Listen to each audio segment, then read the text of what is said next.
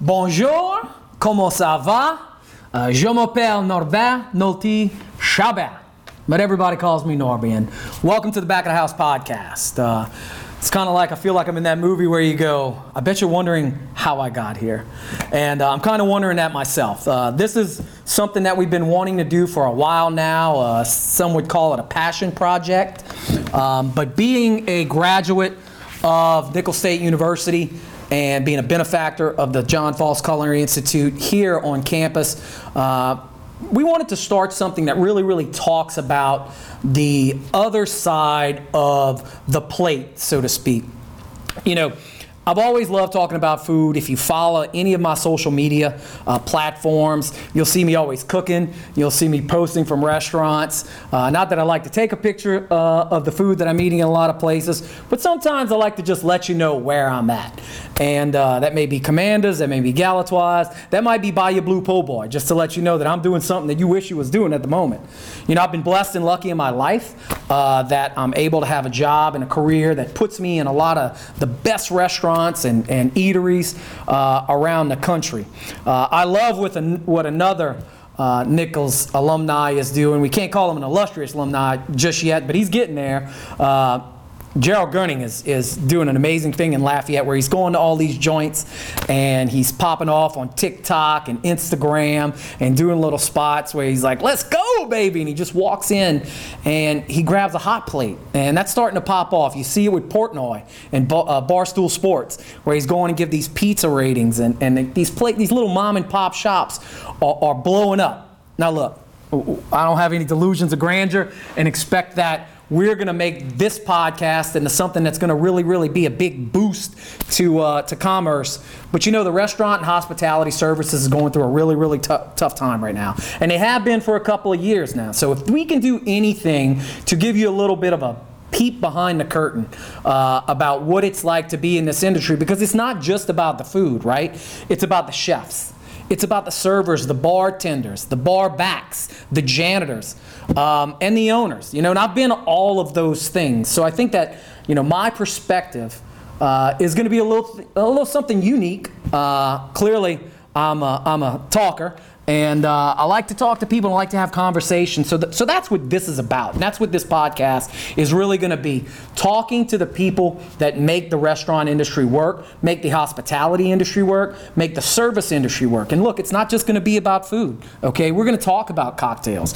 We're going to talk about running hotels. We're going to talk about, you know, mom and pop snowball stands down the bayou that are iconic, you know, and bring you back to a feeling. Because that's what this is all about, right? It's some say eat, pray, love. Some say that, you know, life is about a couple of things, and one of them is not only eating but enjoying eating with the people that you care about. I always say that I like to cook for people, and the biggest display of affection that you could do in the Cajun culture is to make somebody a crawfish bisque, because that is so time consuming and you got to put a whole lot of love into it. And look, I tried to do it for about 4 or 5 years in my own family, and we owned a crawfish farm, and it made it extremely difficult even for me, so I know how hard it is. But it comes back to that red beans and rice on a Monday, that simple show of love that we do here in this unique culture in South Louisiana. But hey, look, we hope things go great, and we're coming to you with people that are running restaurants in Austin, in Greenville, South Carolina, hell, maybe even New York, because this thing we do, you know, it's kind of like La Cosa Nostra. The fraternal family of the hospitality industry is a big one. And that's one of the things that we're going to do here, is we're going to interview folks that are not only on the cutting edge of what's happening in the industry right now, but the survivors, okay? People that you know, maybe have been on a high going into the pandemic and had to shut a place or two down and have rallied and rebounded. We want to talk about the successes that are happening, because God knows there's enough struggles in this world. But you know, who am I? You may know me from a couple other different lives.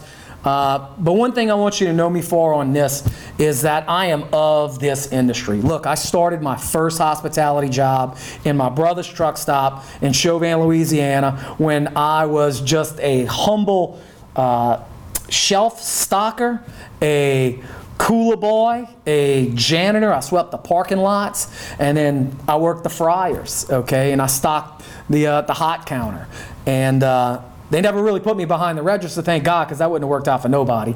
But then I kind of grew up a little bit, and when I turned 18, I was able to mosey on over to the truck stop side, and that's when I got behind the bar. And little did I know that that would start something that I would go on to do not only for the 6 or so years that I bartended consistently in and around the Bayou region and Houma and Thibodaux, but that one day I would open up my own establishment.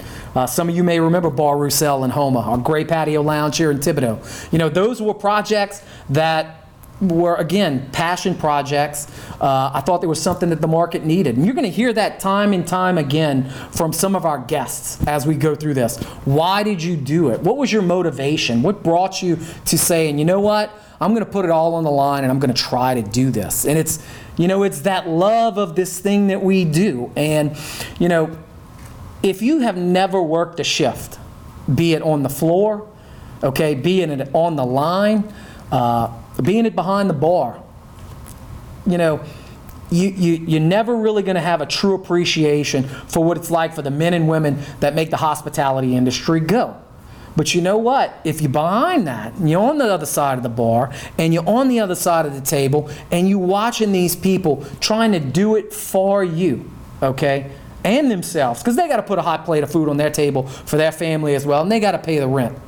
So, you know, it's hoping to bring that connection of inspiration from the people that put on stuff like this, and the ones that have survived, and the ones that just absolutely love it. You know, one of the taglines that we talk about with the back of the house is we call it a social of the industry that you hate to love.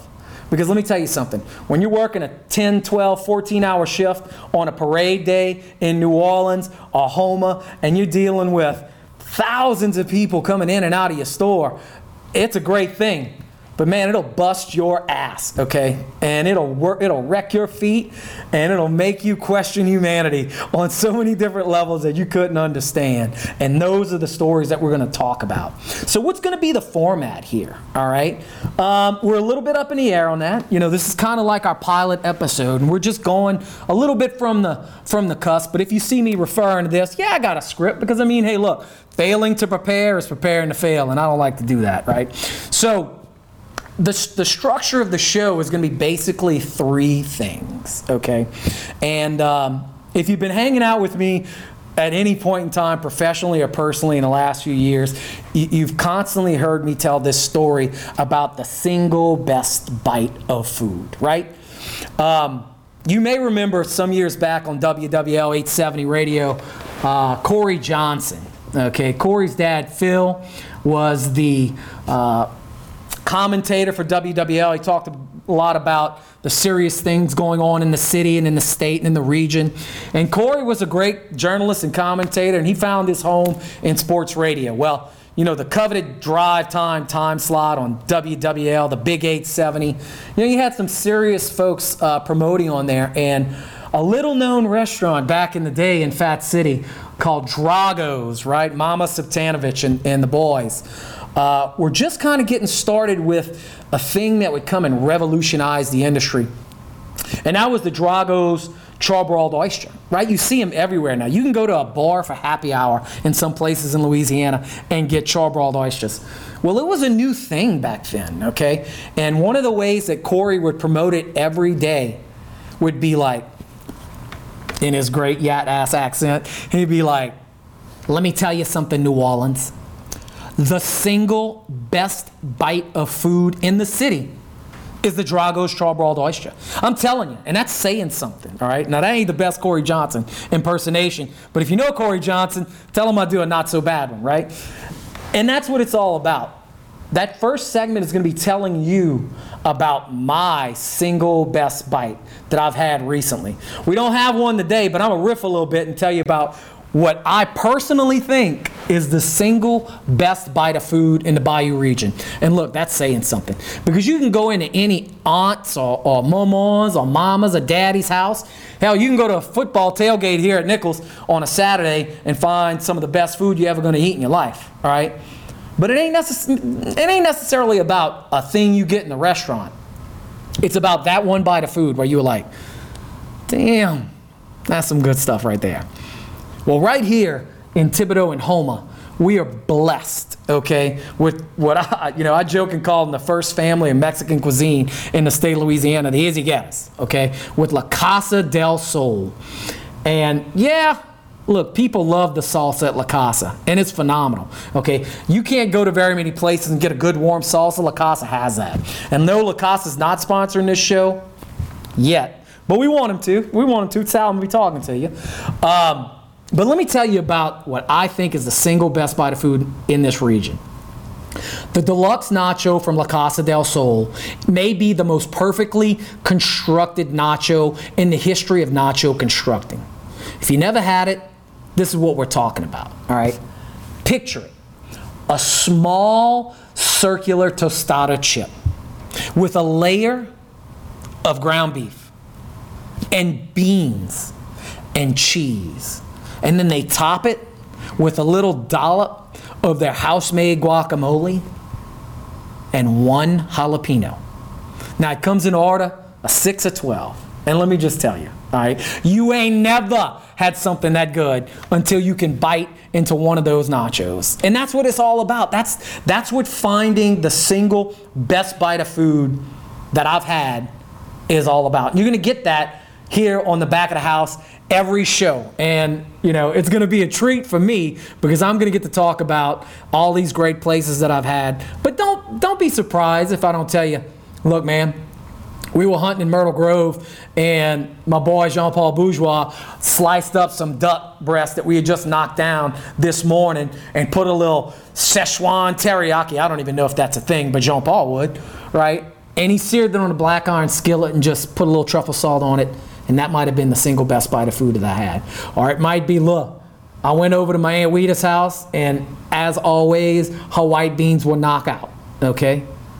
Or it may be, look, I went to this really, really upscale place in New Orleans, and they gave me a little amuse-bouche, and it knocked my socks off. The most important thing is that I'm out there, and I'm able to try it, and I'm able to share it with you. Because being able to share food and stories is all part of that joie de vivre that we have in South Louisiana, across the South, and we're blessed to have in this country. So I look forward to bringing it to you, all right? And then the second half, we're going to do a little one-on-one, all right, with somebody in the industry. You know, today we're blessed and lucky. We're going to have my good friend, Chef Randy Cheramie of the Culinary Institute here at Nichols. Randy and I have been knowing each other for a very, very long time on a number of different levels. If you don't know Randy, not only is he an instructor here at Nichols, he's a graduate of the theater. And I actually acted on stage with Randy once at a production of the Rebstock Players in South Lafourche for a program that talked about the 1893 hurricane that destroyed the Chignac Caminada just next to Grand Isle. It was one point in time the worst hurricane in the history of our state. Randy played my dad. He's an extremely accomplished thespian. He's been awarded in New Orleans for his performances for things like Fiddler on the Roof, where he played Tevi. And recently he and John Spud McConnell just did an amazing show in Houma of production of Inherit the Wind, where they actually did it in the old downtown Houma courthouse. But he's a hell of a chef. He's a hell of a personality. If you never heard him sing, I don't know if we're going to get him to sing today, but who knows? We'll see. But more importantly, he is of this industry. He's in this thing that we do, and he has been his whole life. His father's restaurant, Randolph's in Golden Meadow, it's iconic, okay? Personally, the single best bite of food I ever had over there was that crab meat au gratin. You want to talk about knock your socks off. But Randy's going to talk about the industry. He's going to talk about where it's been, where it is today, and where he thinks it's going. Certainly, we're going to have some laughs. I can't wait to hear that booming voice crack up on a couple of things while we're riffing here. And look, this whole thing's going to be very unscripted. Okay, don't let this fool you right here. While I do have a couple of notes, you can tell I'm just kind of going with it. And I hope that's the way these industries are going to be. I mean, these interviews are going to be about the industry. I'm going to be asking a lot of questions, and I'm going to let my guests talk. Because while I have done a lot of this stuff, it's not going to be the level that these folks do. So I'm excited about that. We've got an incredible list of guests lined up. Neil Bodenheimer, Brandon Landry. Hopefully Melissa Martin's going to be able, we're going to be able to knock her down. Congratulations to Melissa on her recent James Beard Award for the Mosquito Supper Club cookbook. And Robert LeBlanc, and the list goes on and on. We're reaching out to a lot of contacts that we have in this industry. And we think it's going to be something that you'll enjoy and you won't get bored with. Why am I doing it and where we're going? Hell, I don't know. Like I said, it's a passion project. But I got tired of people saying, you ought to do something about this. And more often than not, they'd say, when are you going to open a restaurant? Well, that's probably not going to happen. So I think that this might be the next best thing, and certainly cheaper. So with no further ado, we're going to segue into our interview with Randy Cheramie. And when that wraps up, we're going to tell you about the how we're going to do this from going forward with our last segment, which we affectionately are going to call the critical critique.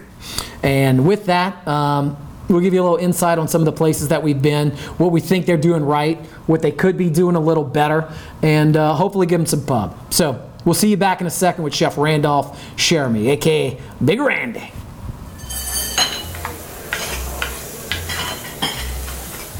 All right, Daddy-O. How you been, partner?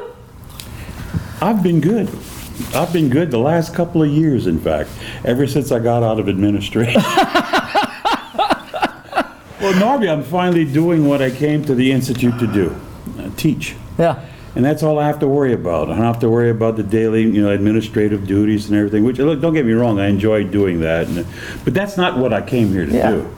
I mean, I ran my own business for 20 years, but, I was here for a few years and I had some skin in the game, and when Dr. Hulbert asked me to step up, I did. And I was really angry when that president, who will remain nameless, took it away from me, took my directorship and my full-time status away. But if you would walk in right now, I'd give him a big slop wet kiss. Well, how does Garth say it? Sometimes you thank God for unanswered prayers, right? You're right, because now I just have to worry about my students, and it's all good. A buddy of mine that runs a boat company, he got a Coast Guard inspection. If you from down the bayou, you know how Coast Guard inspections go. Yes. It's the bane of their existence. And he goes, man, I had the best never heard him say this in 30 years. I had the best Coast Guard inspection. The guy he wasn't retired Army. He left the Army, joined the Coast Guard. He was a captain. Yeah. I said, why did you do it? He goes, I was commanding like a battalion at the time. He goes, you know how I'm commanding now? Nobody. And I love it. Same thing, right? Basically, yeah. I don't have to go to any meetings. Yeah. What? Because over here they got meetings about the meetings they're going to have. You know? I mean, it just gets nuts. So, And you've been here since what, day one? Just about. I've been here 23 years. And we started, I remember I was in school when things got cranked up here. Mm-hmm. The official start date for the Institute was what? 97? 97, 96, something like that. I came in 99. That's what I thought. Yeah. And, the whole story goes, and we're going to have John, Chef John Foss on the program at some point when Michelle lets him. Right. Yeah, let's be clear on who runs. That's right, no question. But I'll save the whole story for when he's on there. But for those of you at home, the legend has it that the John Foss Culinary Institute at Nicholls State University started when old Doc Io and John were sharing a bowl of gumbo, and we'll let him riff on that one day. And I would think a few bottles of wine. I was going to say I was going to correct you if you only said glasses. I only said glasses, but it came from humble means. And then here we are. We're in this beautiful Lanny Leday building, home of Bistro Ruth. You guys have done an incredible job with it. So, where are we with the Institute kind of right now? Well, what's your enrollment looking like? Enrollment is going up a little every fall semester. It's not, in a time where all culinary schools are seeing drops. We're kind of keeping our own and even increasing a little bit. I think that mainly has to do with our price point, because a lot of the other culinary schools, can be quite expensive. Yeah. I mean, in the six-figure area, we're nowhere close to that. I always say that those other schools, you could buy a high-end Maserati, for what it costs to go to school there. You could come And here. 2-year degree. Some 2 and some 4, you know, but you could come here and for the price of a mid-sized Buick, get a much better education and have more fun because you're going to have a true university experience, which, you know, those other schools, they can say what they want. And I'm talking about the CIAs, Johnson & Wales, and those kind of, don't get me wrong, they're preeminent culinary schools, no doubt about it. But they're upscale trade schools. Yeah. They're not a true university. Nichols is such a gem. It really is, because it's almost like going to a private school. No doubt. There's 6,500 students here. You have a faculty that is really engaged, and I'm not talking about us. You know, I'm talking about every department on this campus. You know, I mean, they're so student oriented. You know, and you know, I mean, I tell this to anybody who will lend me an ear. You know, our business department has accreditations that only 5% of business schools in the world have. Our nursing school, you better have good grades going in. That's At right. the 2-year mark, you better have great grades to get a place in those clinicals. Right. Because if you don't, you're going to finish at Southeastern or somewhere else, okay? Education department, I was a keynote speaker at a awards banquet, K through 12 in Lafourche Parish. 28 awards. Every one of them was a Nichols graduate. Wow. Not one from LSU? Right. No. Not one from UF? No. Nichols. So this, and then as far as the culinary school, you know, I mean, it just made sense. Here we are, we're less than an hour away from a mecca of fine dining. Of mecca, not only for Louisiana, but I think for the nation. Internationally, no question. Too. You know, I mean, you'll have more people have said it more than me. You know, I mean that one of the 2 most important art forms that come out of the New World was jazz and Cajun Creole cuisine, That's baby. it. You know, Anthony Bourdain says it. You know, I mean, there's no place like New Orleans. No, I've been to places all over the world. And why is that? And it's because of those 7 nations, and it's still evolving. No doubt. You know, that 8th nation could be Vietnamese, because look at what Mike Galata and stuff, or, you know, and guys like him. Another fine, distinguished alum Yeah, that we've reached out to get him. Yeah. You know, it's funny. I don't know how much you follow him and Clessy Yeah. on social media, but that you want to talk about a frick and a frack, and both doing great things respectively in this thing we do in this industry. You know, They really are. Clessy's a more traditional sense of that crawfish ball, Yeah, you know, sure. po' boy style, and then Yeah. you got Mike, who's doing amazing things, like you said. You know, and who would have thought 30 years ago that New Orleans would be a developing market for Asian infusion? I mean, you would have thought back in the day you wanted to cure a hangover, you need a Lucky Dog. Now you need a bowl of yakame. You know, I mean, think about it. Right. I mean, it's just, and that was because of after the Vietnamese War, Catholic Charities, and you know, and had a big hand in bringing a lot of people here. And of course, Eastern New Orleans is where they settled. Most of them, not all of them, but a lot of them. You know, the best French bakeries in the city are owned by Vietnamese. Hell, the best king cake in the city may be Best French bread. Yeah, exactly. French It's a bread. baguette, huh? You know, the French occupied Vietnam for a long time. That's Guess right. what? Some people paid attention. That's right. That is right. But you know, you talk about the university and opportunities to get a culinary education in Yeah. places, and you're hitting it. It's a culture here, and it's a Well- you know, it's a point of confluence where not only do you have New Orleans, you know, 45 minutes up the road, okay, but you've got the true Bayou cuisine, 30 minutes north and 30 minutes south, doubt. from South Terrebonne, South Lafourche, up whole the area. Bayou into Pierre Part, and then you go an hour down the road out west, and you're in the heart of Acadiana, where Which- you're getting all of it. What's so special about being a cook in South Louisiana is that the culture is all about, you know, congregating around a table, around maybe a lot of times a family table. You know, when I had my restaurant in Golden Meadow, I never looked at any one other restaurant as being my competition. You know who was my competition? The family table. Yeah. There's a lot of good cooks down Absolutely. there, all right? And that means a lot to us. And in the city, you know, going to eat out at a really upscale restaurant, not because it's somebody's birthday or it's somebody's anniversary, because it's a Tuesday, and why not? That's right. Right? I mean, it's just we take life a little slower. We know what's important. Our friends are important, and meeting and talking and laughing and drinking and eating. is all a big part of our life. Well, I'll share this with you. In one of my recently closed chapters of my life book, I was coming down between two jobs, okay? Both corporate, and one was headquartered in Metairie off of the expressway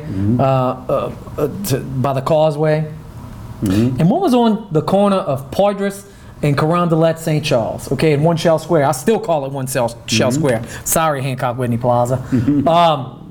And That's what I call it. I mean, who doesn't? So the thought of I can knock off, okay, and walk not only to some of the best happy hours, but at lunch, I could walk 2 blocks and be at Mr. B's, okay? I could be at any number of restaurants in the French Quarter, like people are going to Subway, okay, in other places, and that was the decider for me. We're blessed, we're lucky. It's amazing.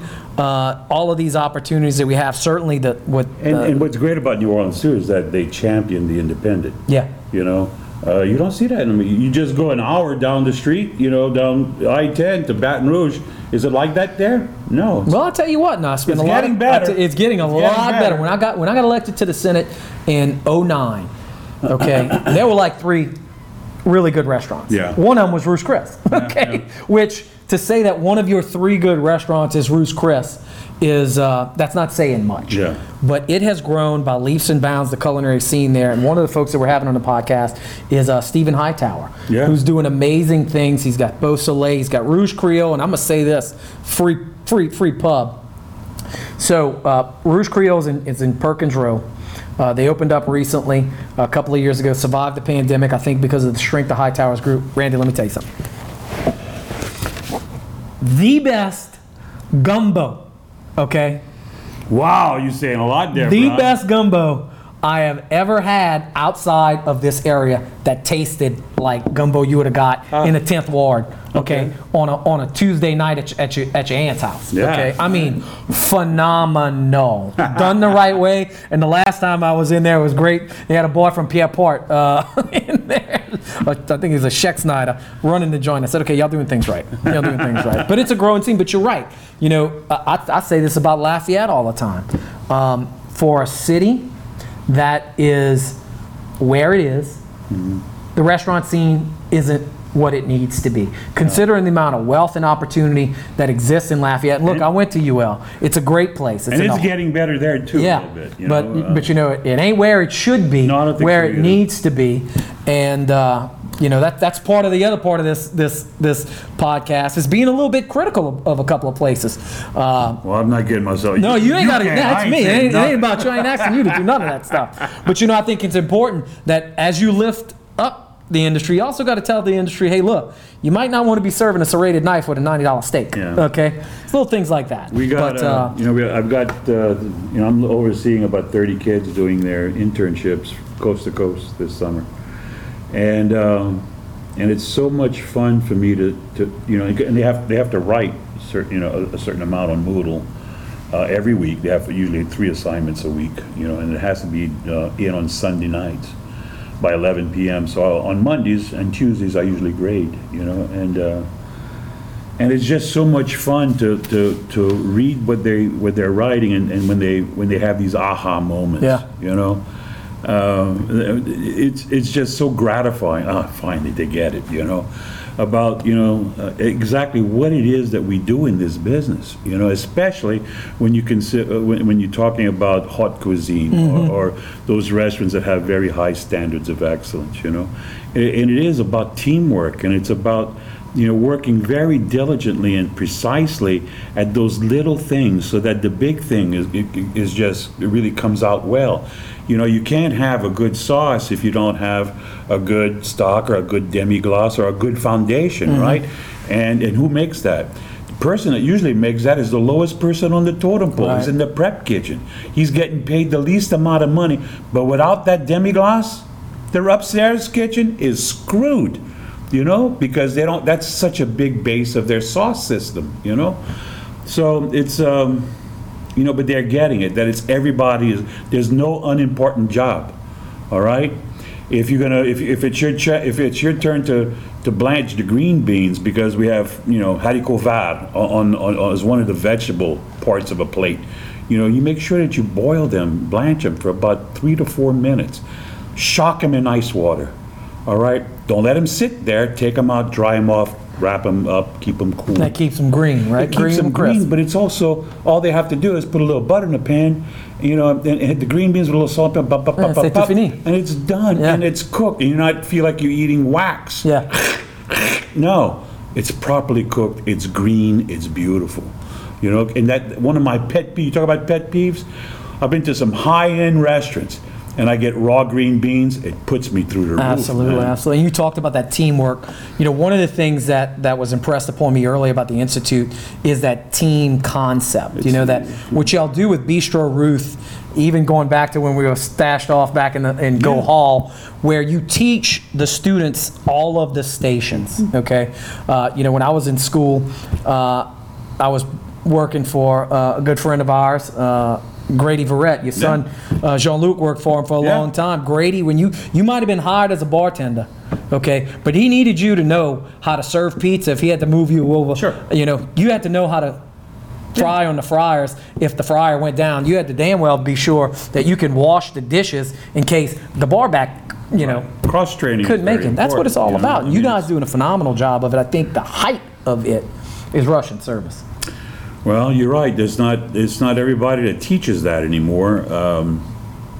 And sometimes I'll have a student say, well, if I'm not going to see this in industry, why am I learning about it? I said, well, you're learning about it because, when you want to study something that you love, all right, and you come to university to learn it, you should learn it in a scholarly way.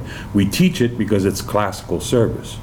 The reason why people don't do it is because it's hard to do. Right. Give us and we do it. I think we do it pretty well. I think y'all do it phenomenal. Give the viewers and the listeners who may not be familiar with what true Russian service is like. Our Russian service is usually multiple course. And in our case, it's a 7-course meal, and it's not just the food being served. It's not Russian food. It's, in fact, more often in our case, it's Creole or upscale Cajun Creole food. All right. Or at least French food, all right? It's the style of service. When people basically think of Russian service, it's taking food from a beautiful platter, beautifully organized food, but either the old way was with a spoon and a fork, which is very difficult to do. We have silver tongs, okay? And putting the portion onto the plate in front of the guest. And this is done with a teamwork. Let's say, for an example, completely synchronized, right? Everyone gets the bread at the same time, right? Well, yeah, but let me finish just saying one course. Let's say the meat course. So the first person in that line there's a 16 top table, 16 people at a table. The first server will come and you'll look at the guy that's orchestrating everything in the corner, because everybody's looking at him. And he'll nod his head, and so that starch is put onto the plate, and on 3 tables all at the same time. Boom, boom, boom, boom, boom. All right. She moves on. The next person comes on, and while she's going to put the starch, he's going to put the meat on that first plate. Boom, and they move down, and they all look at the guy. It's all done in unison. The next person will do the sauce. All right, and those 3 will move around the table. Okay, so. And it's all controlled by that one guy with a nod of the head, all right? But it's the same thing with wine service. It's the same thing with bread service. It's the same thing for every course, okay? And that's true Russian service. Synchronized, precision, movement. It's choreographed. Yeah. They work for hours in an empty dining room to get this right, okay? And it is normally seen at the White House. When the White House has state dinners, that's done à la Russe. They do some what they call gang service if it's a smaller party, where if it's a table for 6 and there's 6 waiters or service people hitting the plates that's what they do at Emerald's in New Orleans. That's gang service. And at Delmonico, which is no longer in existence, but.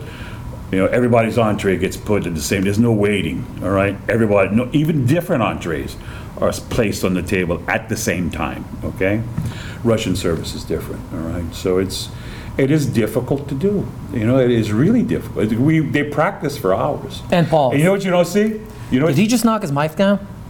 No, You sure? The other side. You know what you don't see is that they go ahead and they outside they have this they have this little relay race where we're going to have some tray jacks like that. We'll have 3 of them all of a sudden. So you bring your tray and you go to the first one and you load up 6 with the covers on the plates. You know, put 3 and 3 at the bottom, 3 on top. You go to the next one. And it's just it's a relay race. You know, it's a culinary field day. Well, it's a way of getting rid of some old flat plates and stuff, because a lot of them will break. Y'all call that Greek service, right? But they have such a great time doing it, and it's good camaraderie from them. Absolutely. And it's a team building exercise. And you know, the team aspect of this thing we do, you know, keep calling it's like La Cosa Nostra. Once you're in for life. Well, you know, it goes to you said you wanted to hear some stories. We had an extern that was working at the French Laundry in Napa, California, and Thomas Keller is probably you know, he's usually on an even keel. He doesn't lose his mind too often, you know, or gets mad very often. But this one particular day, and I mean this intern witnessed this herself. He went into the cooler, and he smelled something that was off, and he nailed it. It was the rabbits. They didn't rotate properly when the new ones came. They should have been put back, and well, they didn't do that, and so they had some rabbits that had gone south. And these are, you know, very special rabbits. They're grown just for him, you know, and to very precise specifications. And they had to be thrown away. So the next time he ordered rabbits, he ordered live ones. And what you want me to do, Chef? I said, I want you to slaughter those rabbits. Now, I don't know if you know this, but, you know, rabbits scream when they're being slaughtered. I mean, they don't like it.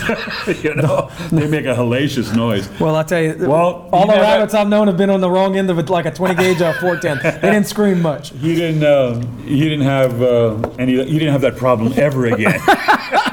I tell you, the most amazing Thomas Keller thing I've ever seen is, you know, I'm a huge Bourdain fan, as so many people are. In one of his first shows, okay, he had never met Keller before. He takes him. I forget the guy's name, but he wound up writing Michael Ruhlman. Yeah. Eric Repair, and another chef that I can't recall the name. Scott Bryan. And they're all seated at this table, and they're hitting in the vino. I showed that to my freshman. I mean, it's phenomenal. So what he does is, now the French Laundry is doing regular service. They've got them just in a side room, and he does like a 20-course tasting. Oh wait, not just 20 course for the table. He did a different course for each person. Okay. Over 80 dishes. Over 80 dishes. All right. So it's 20 for me that are different than 20 for him, that are different 20 for them. Phenomenal. I mean, it was just like mind blowing. Nobody does that. You know, it's. You know, I went to the French Laundry, and I, you know, it's true. You know, around course 5 or 6. You know, I'm very dejected. I'm saying, I know nothing about food. I know nothing about food. I've been cooking all my life, and I don't know a damn thing about food. You know, but then I got home, and it was a couple of weeks afterwards, and I was doing some prep work in my kitchen, and I have a great room, and where my board is also have. It's a little ledge. I'm not in a closed kitchen. There's a ledge, and I can see. So on the ledge there was some books here, and that menu was there. And I was working, and I was thinking about the French Laundry, and I got that menu out, and I looked at it, and I said, you know, it's still a sauté. It's still maybe a sous vide with a sear. It's still a pan roast. He didn't invent any new cooking techniques. Yeah. He didn't reinvent the wheel on cooking.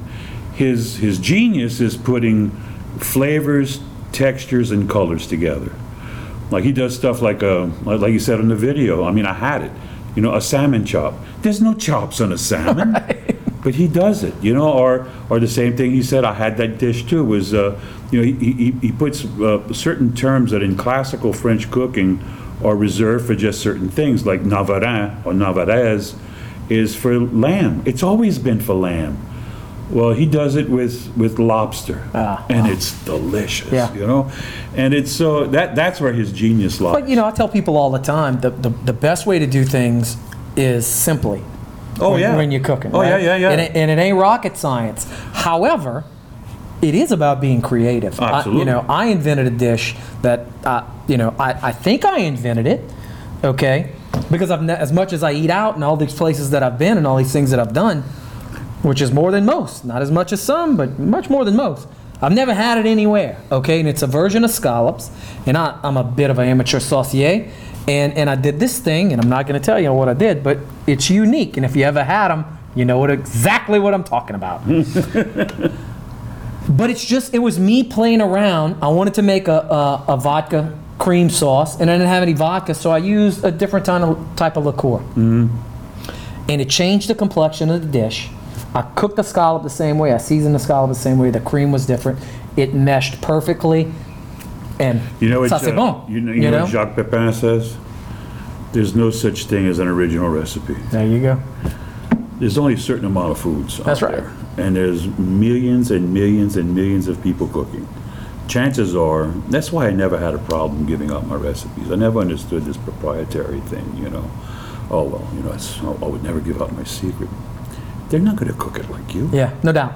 You know, I can give my gumbo recipe to 5 different people. I'm going to have 5 different gumbo. I mess with my good buddy Jody Montalero. He makes this the best I've ever had, crawfish enchiladas. And I'm like, give me the recipe. He refuses to. All right, I'm like, this old Crowley boy, you know, and he's like, an amazing cook, okay, and a big cook, right? He'll cook for a lot of people, and that excellence in execution is a whole nother thing. You know, we were talking about Klesi earlier. When you got a ball of crawfish, a sack, that's one thing. When you got a ball 1,200 pounds, all right, everybody wants it to drop at the same time, it's a whole different world. So I got a tremendous amount of respect for people that cook big. I call it fair style. You know, we grew up going to fairs and whatnot, and people are cooking in these giant pots, okay, and they hitting it every time. Jambalaya tastes the same. At the French Food Festival in La Rose, you know, the pork rôti. I mean, every time. But you were talking earlier about those eureka moments. Okay, you got to have a love for this industry. You may get started because you need the paycheck. You stay in it because you got the heart. Oh, you know? Absolutely. And you came to Nichols, and correct me if I'm wrong, did you graduate in theater? Or I did. You know, and I told him earlier about how you and I have graced the stage once or twice. He upstaged me every time. But what was your eureka moment growing up? The Randolphs was your father's. And then, look, growing up, I was the middle child, and I was telling my father, when he asked me what I was going to study, I had to go to college. And he told me, so I brought you in this world, I can take you out. and for those of y'all that don't know, we're broadcasting straight off of LA1 on the Bayou Lafourche, and we're talking about going 45 minutes straight down the road to the bustling metropolis of Golden Meadow, Louisiana. He says, so what are you going to study in college? And I says, well, you know, it's a toss-up. It's either going to be music or theater. He said, Dad, you know I was never going to come into this business. I said, you know how much of this business has taken away from me as far as my personal life, my free time and everything? How many times did I walk, when I was walking in the back of the, because we lived near the restaurant, I had to walk in the back of the restaurant to get to my car, you know? Friday night or Saturday night. Hey boy, where you going? I got a date. Yeah, you do with that pot stick. Hit it. They didn't show up tonight. That, or it could have been, you know, the fry cook or the saute or whatever, or the expedite, or I need a waiter or whatever. And that happened a lot to me, you know. And so I worked every single thing there was to work in that restaurant. Working this is a stupid business. There's no way I'm ever going to take this business over. Famous last words of a fool, right? Never, you know. And what happened is that I went to work for some other people, and I found out I didn't like working for other people. And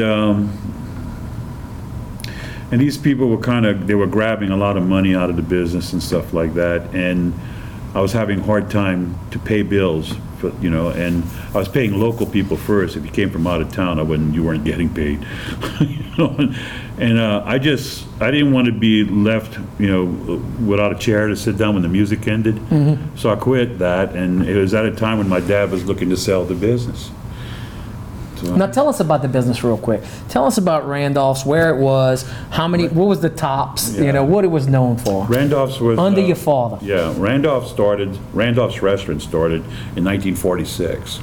My dad came back from World War II, 7 years in the Army, both theaters of war, and both the Pacific and the European theater. Made four big invasions, beachhead invasions and whatnot. And he came back, and before the war, the family was always involved in selling food somewhere, somehow. Street food. Wherever there was people congregated. It could have been after Mass. It could have been after the, people letting out of the Rep Stock Theater. Mm-hmm. It could have been at a wedding. It could have been at a family reunion. Wherever there was more than 12, 14 people, someone was on the street there in my family selling food. What kind of food? It could have been ice cream, that they made their homemade ice cream. They did snowballs in the summertime. They also did sandwiches, they did hunks of pie. They couldn't afford pie tins, so they would make pies in the lids of MFB lard cans. Made a perfect pie tin, by the way, but it was a big one. It's like a 14-inch pie, And my grandmother would make tata la bouillie, tata la patate douce, all kinds of coconut, you name it, and hand-grated coconut. The work was just unbelievable. Yeah. And then we had our garden. We had our own little bakery, and that we had a mud oven outside. Wow. And great grandmother cooked all the bread, that we needed for anything. So we were all ready, but street food people, all right. When he came back, it was just a natural progression to want to have his own place. Mm-hmm. So he started on a little place on the bayou side. It had 6 stools, and it had 4 tables of 2. The menu was hamburgers, hamburger steaks, pork chops. The hamburger steak and the pork chop got a small salad and French fries with everything, That place, it didn't have running water. They had to go get water from a cistern across the street. The public restroom was an outhouse on the side of the building, and the refrigeration was an ice box. Ice box. A big hunk of ice, right. and with and the ice box itself was homemade. Now we talking late 40s, early mid 50s. 46. Wow. So end of 47, he's got the restaurant built just across the street from the little place, from the little burger joint. The first restaurant, when it was first built, it was the dining room was 25 by 25, and the kitchen was 25 by 25. But a little section of the kitchen was walled off, and that was my mother and father's bedroom. You want to talk about living in a restaurant? Yeah. Literally. Yeah. And if they had they could go next door to my grandmother's to shower and stuff. How my mother put up with that, yeah. I'll never know. But anyway. And then the second dining room was put on in 1960 or whatever, 62. I don't think seafood was first served in there until 61 or 62. Now that's interesting. Well, because before then, you couldn't keep it refrigerated? No. Seafood is what people ate every day. Yeah, that's a very good point. You want some seafood? So right there, go get it. But that's one thing we ain't touched upon about all of this is just we're spoiled on the availability of this bounty that we have. Like my father growing up, it was a real treat for them as growing up as kids. Is on Sunday, my grandmother would braise like a round steak, a couple of round steaks in a red sauce to eat with spaghetti. They thought that was the best thing since sliced bread, baby, let me tell you. But shrimp, oysters, fish, whatever. Eat that every day. Right. That's boring stuff, and you really, that's why they never, people down there, during the Depression, where you had people starving to death, anything you put in the ground is going to grow. That's it. Anything. Yeah. All right? And we have 3 growing seasons, and then where was your pantry was outside. Was in the water, was flying, was crawling, or whatever, And so everybody ate well, and vegetables were a big part of their diet too, because my Masasa had a big vegetable garden. Yeah, you grew up down the bayou. You didn't miss your greens. Of course, she didn't let just say she was the only one that was allowed to harvest. If you were a kid, you were allowed to weed. Right? And you better not eat the hot French bread coming out the oven if there's some old French bread left, because you get your ass whipped. All right, you got to eat that bread first, then you can have the new bread. And Maman Sasa? Maman Sasa. What was her real name? Her real name was, boy, you put me on the scoop now. Hold on. I know the feeling. It's one of the things that everybody down the bayou's got a nickname. My grandmother was nicknamed Maman Abbé, which was her husband's first name. Her name was Ilucia Colin, Colin. Such beautiful names. Which is an unusual thing because, I've done my ancestry and everything. So I had an ancestor that was in Dublin. Wow. All right. His last name was Collins. Okay. So he got on a boat and he stowed away on a boat to France. Okay, to Marseille. He made his way up to Paris. And then he left there and he came, so Collins became Colin. Came to America, became Collins again. There you go. There you go. We had one of my father figures in my life was a fellow by the name of Herman Collins, and Daddy always called him Colin. Yeah. Colin. So Dad's restaurant basically was, and especially in the 60s and 70s when the oil boom was just going crazy, he was a lunchtime restaurant. We were open for breakfast, lunch, and dinner. Breakfast was pretty good on the weekend, and during the week, if people had a half hour or so to come and eat with us, sure. But our major day part was lunchtime during the week, and that was people that were salesmen that were coming to sell their goods and services to the people that had boat companies and little oil companies, whatever, down the bayou. And so, the 3-hour lunch was down there, was invented at Randolph's. Yeah. So that was very cool. But then, things change. And when I bought it, we were still a lunchtime place in 81. And then what happened in the 80s, the oil recession hit, And what I saw, though, was more and more people coming to the area from Baton Rouge and New Orleans and beyond to come and sports fish, and do, so I said, I need to get those guys, So that's when I started teaching. And they didn't want to eat the round steak. They didn't want to eat I started teaching myself about fine dining and everything. And I remember it started one Friday night, I think it was in 83 or something like that. I did a dish called lapin à la flamande. It was in the wintertime, and it's rabbit in the Flemish style, and it's basically like it's almost like a coq au vin. It's you braise the rabbit pieces in the wine that it's marinated in overnight, along with the mirepoix vegetables and whatnot. And then I remember the garnish is 3 little heart-shaped pieces of bread that's fried in clarified butter until they get real crisp, and then you put currant jelly. And so you got 3 little hearts on top of that, and that was straight out of Escoffier. Only had 14 orders. People, and you had to come through my kitchen to get to the bathroom. So people would come to the bathroom. Randy, that's the best rabbit I ever ate in my life. Sold it out, and I got so many compliments on. I was floating around the kitchen that day. I was, yeah, baby, and it just made me want to learn more and more and more. So until the time when they asked me to come and teach here, I said, well, what do you want me to teach here? He said, we want you to teach classical French cuisine. This is from Dr. Chesser. Remember him? Yeah. So, Dr. Chesser, how do you know I know anything about classical French cuisine? He said, we've eaten here the last 8 weekends. You know a lot about classical French cuisine.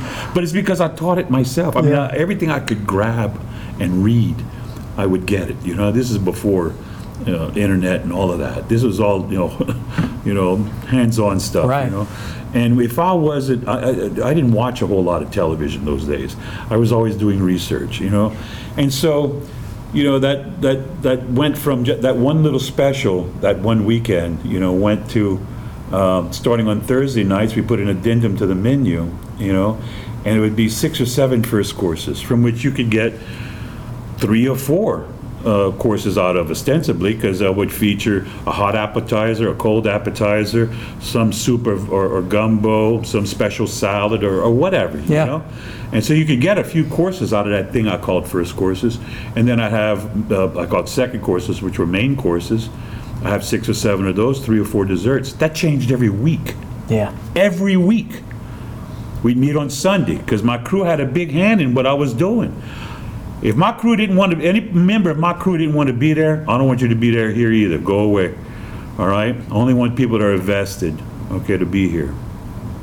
And they bring ideas. Chef, I think, I did this or I ate this somewhere, blah, blah, blah, blah, blah. I said, well, go buy the stuff, bring it to me, I'll reimburse you, we'll cook it, and we'll vote on it. And if it makes the menu, then, well, what on it? It gave them such... Yes, and it's empowerment to feel like you're part of something, you're a collaborator. Absolutely. You're not just working. So, when my dad had it, it was steaks, chops, seafood, grilled, fried, or broiled, and a few sandwiches at lunchtime with a lunchtime plate special, the lunch plate, and that was it. But I knew that if I was going to stick to just that, I was going to blow my brains out. You talk about staff and collaborating with them. I'm sure y'all were blessed in the old way with folks that probably were with the restaurant for. I had a dishwasher for 15 years. Unbelievable. Dude. Who keeps a dishwasher? Louise Buzigard, who fried every piece of fried chicken in my restaurant. 54 And the years. fried chicken is legendary at Randolph. Let's be clear. And she doesn't eat fried chicken. I said, is it because you cook so much of it? No, she says, I never liked fried chicken. But 54 years, Miss, we called her Lulul, what was her real name? Marie Serigny, handled every piece of seafood that came into my restaurant. She peeled all the shrimp, she got all the fish, because I didn't buy fish filleted. I bought fish on the hook, so to speak, whole fish. And she had a way of filleting a trout. We keep the skin on for most applications. But that belly part where everybody cuts out? Yeah, keep it. She had this little bitty knife, and she could feel it, and she'd pull out those pin bones. That is great tasting meat right there. Nobody did because it's a pain in the ass to do. Yeah, to get the bones out. But I could get 50, if I got 300 pounds of trout for her to clean, I'd get 150 pounds of meat. Wow. 50% yield on a trout is really good. Right. What does that do to your cost? Oh, it's, it's everything. Yeah, you're killing it. Speaking of belly, Fraser Buzigard. Fraser waited for, was a waitress, service person. You're not supposed to say waitress anymore. Yeah, right. Was a service person for at least 48 years. I had some people that stayed with me a long time. Without them, I'm no success at all. Yeah. And then I went into the catering business. Miss Betty Cheramie, Miss Betty Cheramie of B&E Boat Company down there? She walks into my kitchen one day. She says, Randy, what you doing July 28th, which was a few months down the road? I said, I don't know, Miss Betty, where are we going? She says, I need you to do my daughter's wedding. Oh, wow. What venue is your wedding going to be? She says, at my house. So you want a nice buffet? Oh, no. Sit down wedding, sit down dinner. For how many? 250. Miss Betty, I know your house. I've been inside your house. There's no way you can seat 250 people in your house. Well, no, we got to do it outside on the tennis court. Under a tent. She says, yeah. I'm going to have to build a tent next to a kitchen tent. She said, oh, I know. I'm going to have to go get everything. She says, Randy, did I ask you how much it was going to cost? Right. No, she says, you're doing it. I want you. I want nobody else but you. Okay. I said, but Miss Betty, you know what happens every day in South Lafourche at 3 o'clock in July? She says, what? It rains. It rains every day. She said, oh, no, it's not going to rain. It's not going to rain. I've done my praying about that. Well, they got married in the front of the house, this big, wide brick walkway, and then you had little white concentric. And whose wedding was it? Betty Cheramie's daughter's wedding. Right. And these little white picket little seats and everything, and they put up this facade of flat facades of Greek columns and flowers everywhere. And when they said I do, downpour. That was the worst gig I ever did. However, I got 12 other jobs from that thing. Yeah. Who knew that in Golden Meadow or in South Lafourche that there was a niche for a high-end caterer? You aren't coming to me for $10 a plate jobs. You're coming to me for $25, $30, $40 plate jobs, okay? And I was successful I got so busy. I called my brother-in-law, who lived in New Iberia, and my sister had died at this point, and he wasn't liking life there. I says, "Come on, bro, come be my partner." And we put in the same amount of money, he and I, and we opened up Randolph's Catering. Oh, man. And but that was a part of why I sold it too, because I was working myself to death. Yeah, and as lovely as those big jobs are, because you can control food costs. Yeah. Right, and that's where you make a good margin. Yeah, I mean, that's what's great about catering, is that you can control all your costs. Yeah. You know exactly what your labor cost is going to be. Because if you do a show, if you do a gig for 150 people, then 100 show up, they pay for 150 That's people. right. That's the great thing. Now the bad thing is staying busy. What are you going to do in January? Everything is busy. October, November, December, boom, boom, boom, boom, boom, boom. Then what happens January 1st, after January 1st? All right, you got Mardi Gras. You still got to pay the electric bill. All those fixed costs don't go away. And that's what the catering business does. It roller coasters, but you have to find ways of getting that revenue, because there's ways to do it. You just got to go and beat the bushes. I had Cheramie. Cheramie was my salesperson. She went out and found the jobs for us in the slow time. She really did, and that's why we were successful at it. But my restaurant was here, my house was here, and my catering was here, and I was going from here to here to here to here, and I wasn't stopping in the middle very often. So I knew I had to do something, and they say, retrospect and looking back, what's that worth? I mean, hindsight's, could I have hired a couple of more chefs?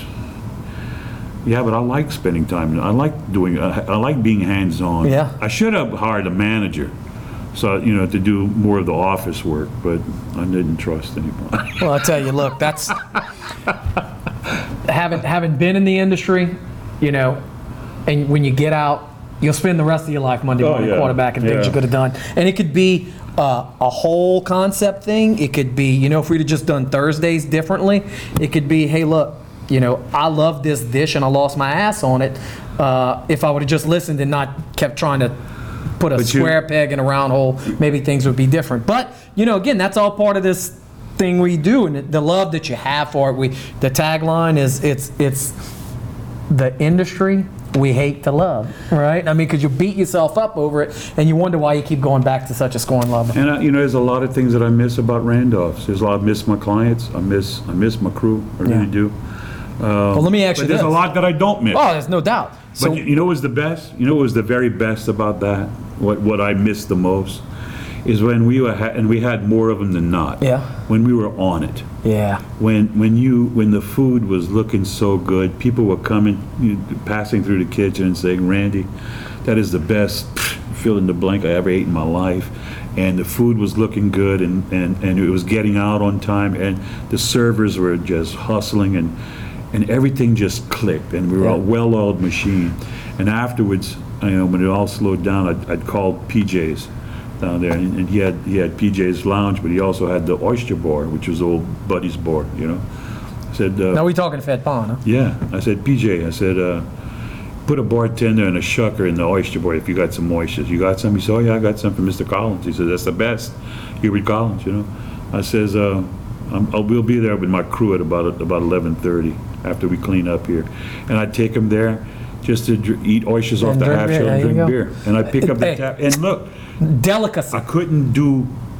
I wish I could have paid them more. Yeah. They deserved that, and they deserved more, because they were such a good crew. They really were. I tell you, I was talking with one of my old staff last night about this, and they were like, we should do a reunion. I was like, yeah, because not only do we have such a great staff, and they've all gone on to do a lot of things. We've still got a couple of lifers in the industry, but it's a camaraderie that you build. You never lose it. When you share that so much blood, sweat, and tears with folks, that it builds a lifelong bond. But this has been phenomenal. You've knocked it out of the park just like I thought you would. You talk about the memories that you have and what you miss. I'm actually just kind of a throwback to the beginning of the show. What was your single favorite dish at Randolph's? I'll tell you mine, and you can go from there while you think. We went in there, it might have been the last time I'd ever gone to Randolph's.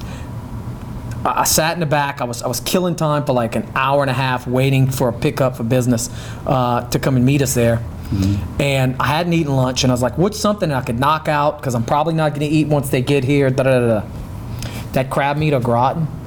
I mean, I'm salivating right now about it. I mean, that was phenomenal. You know, it was a Paul Prudhomme recipe. Really? I stole that from Paul. Noted. I stole from the best. It's imitation is the highest form, right? Hey, the look, flattery. Just like I used to do an appetizer on using I used to sell big soft shell crabs for entrees, but for a first course, I'd have these little small soft shell crabs, and it was a rendition of what Frank Brightson still does today. Frank Brightson, an illustrious alum of the Institute who gave so much as an adjunct. I can't tell you how many of his recipes I stole. I can't tell.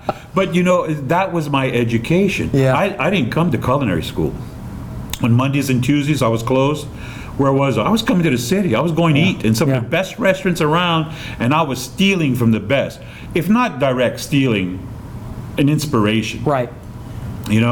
Frank was very, forthcoming, like I am with my recipes. I give my recipes. If you want them, you got them. Yeah. All right.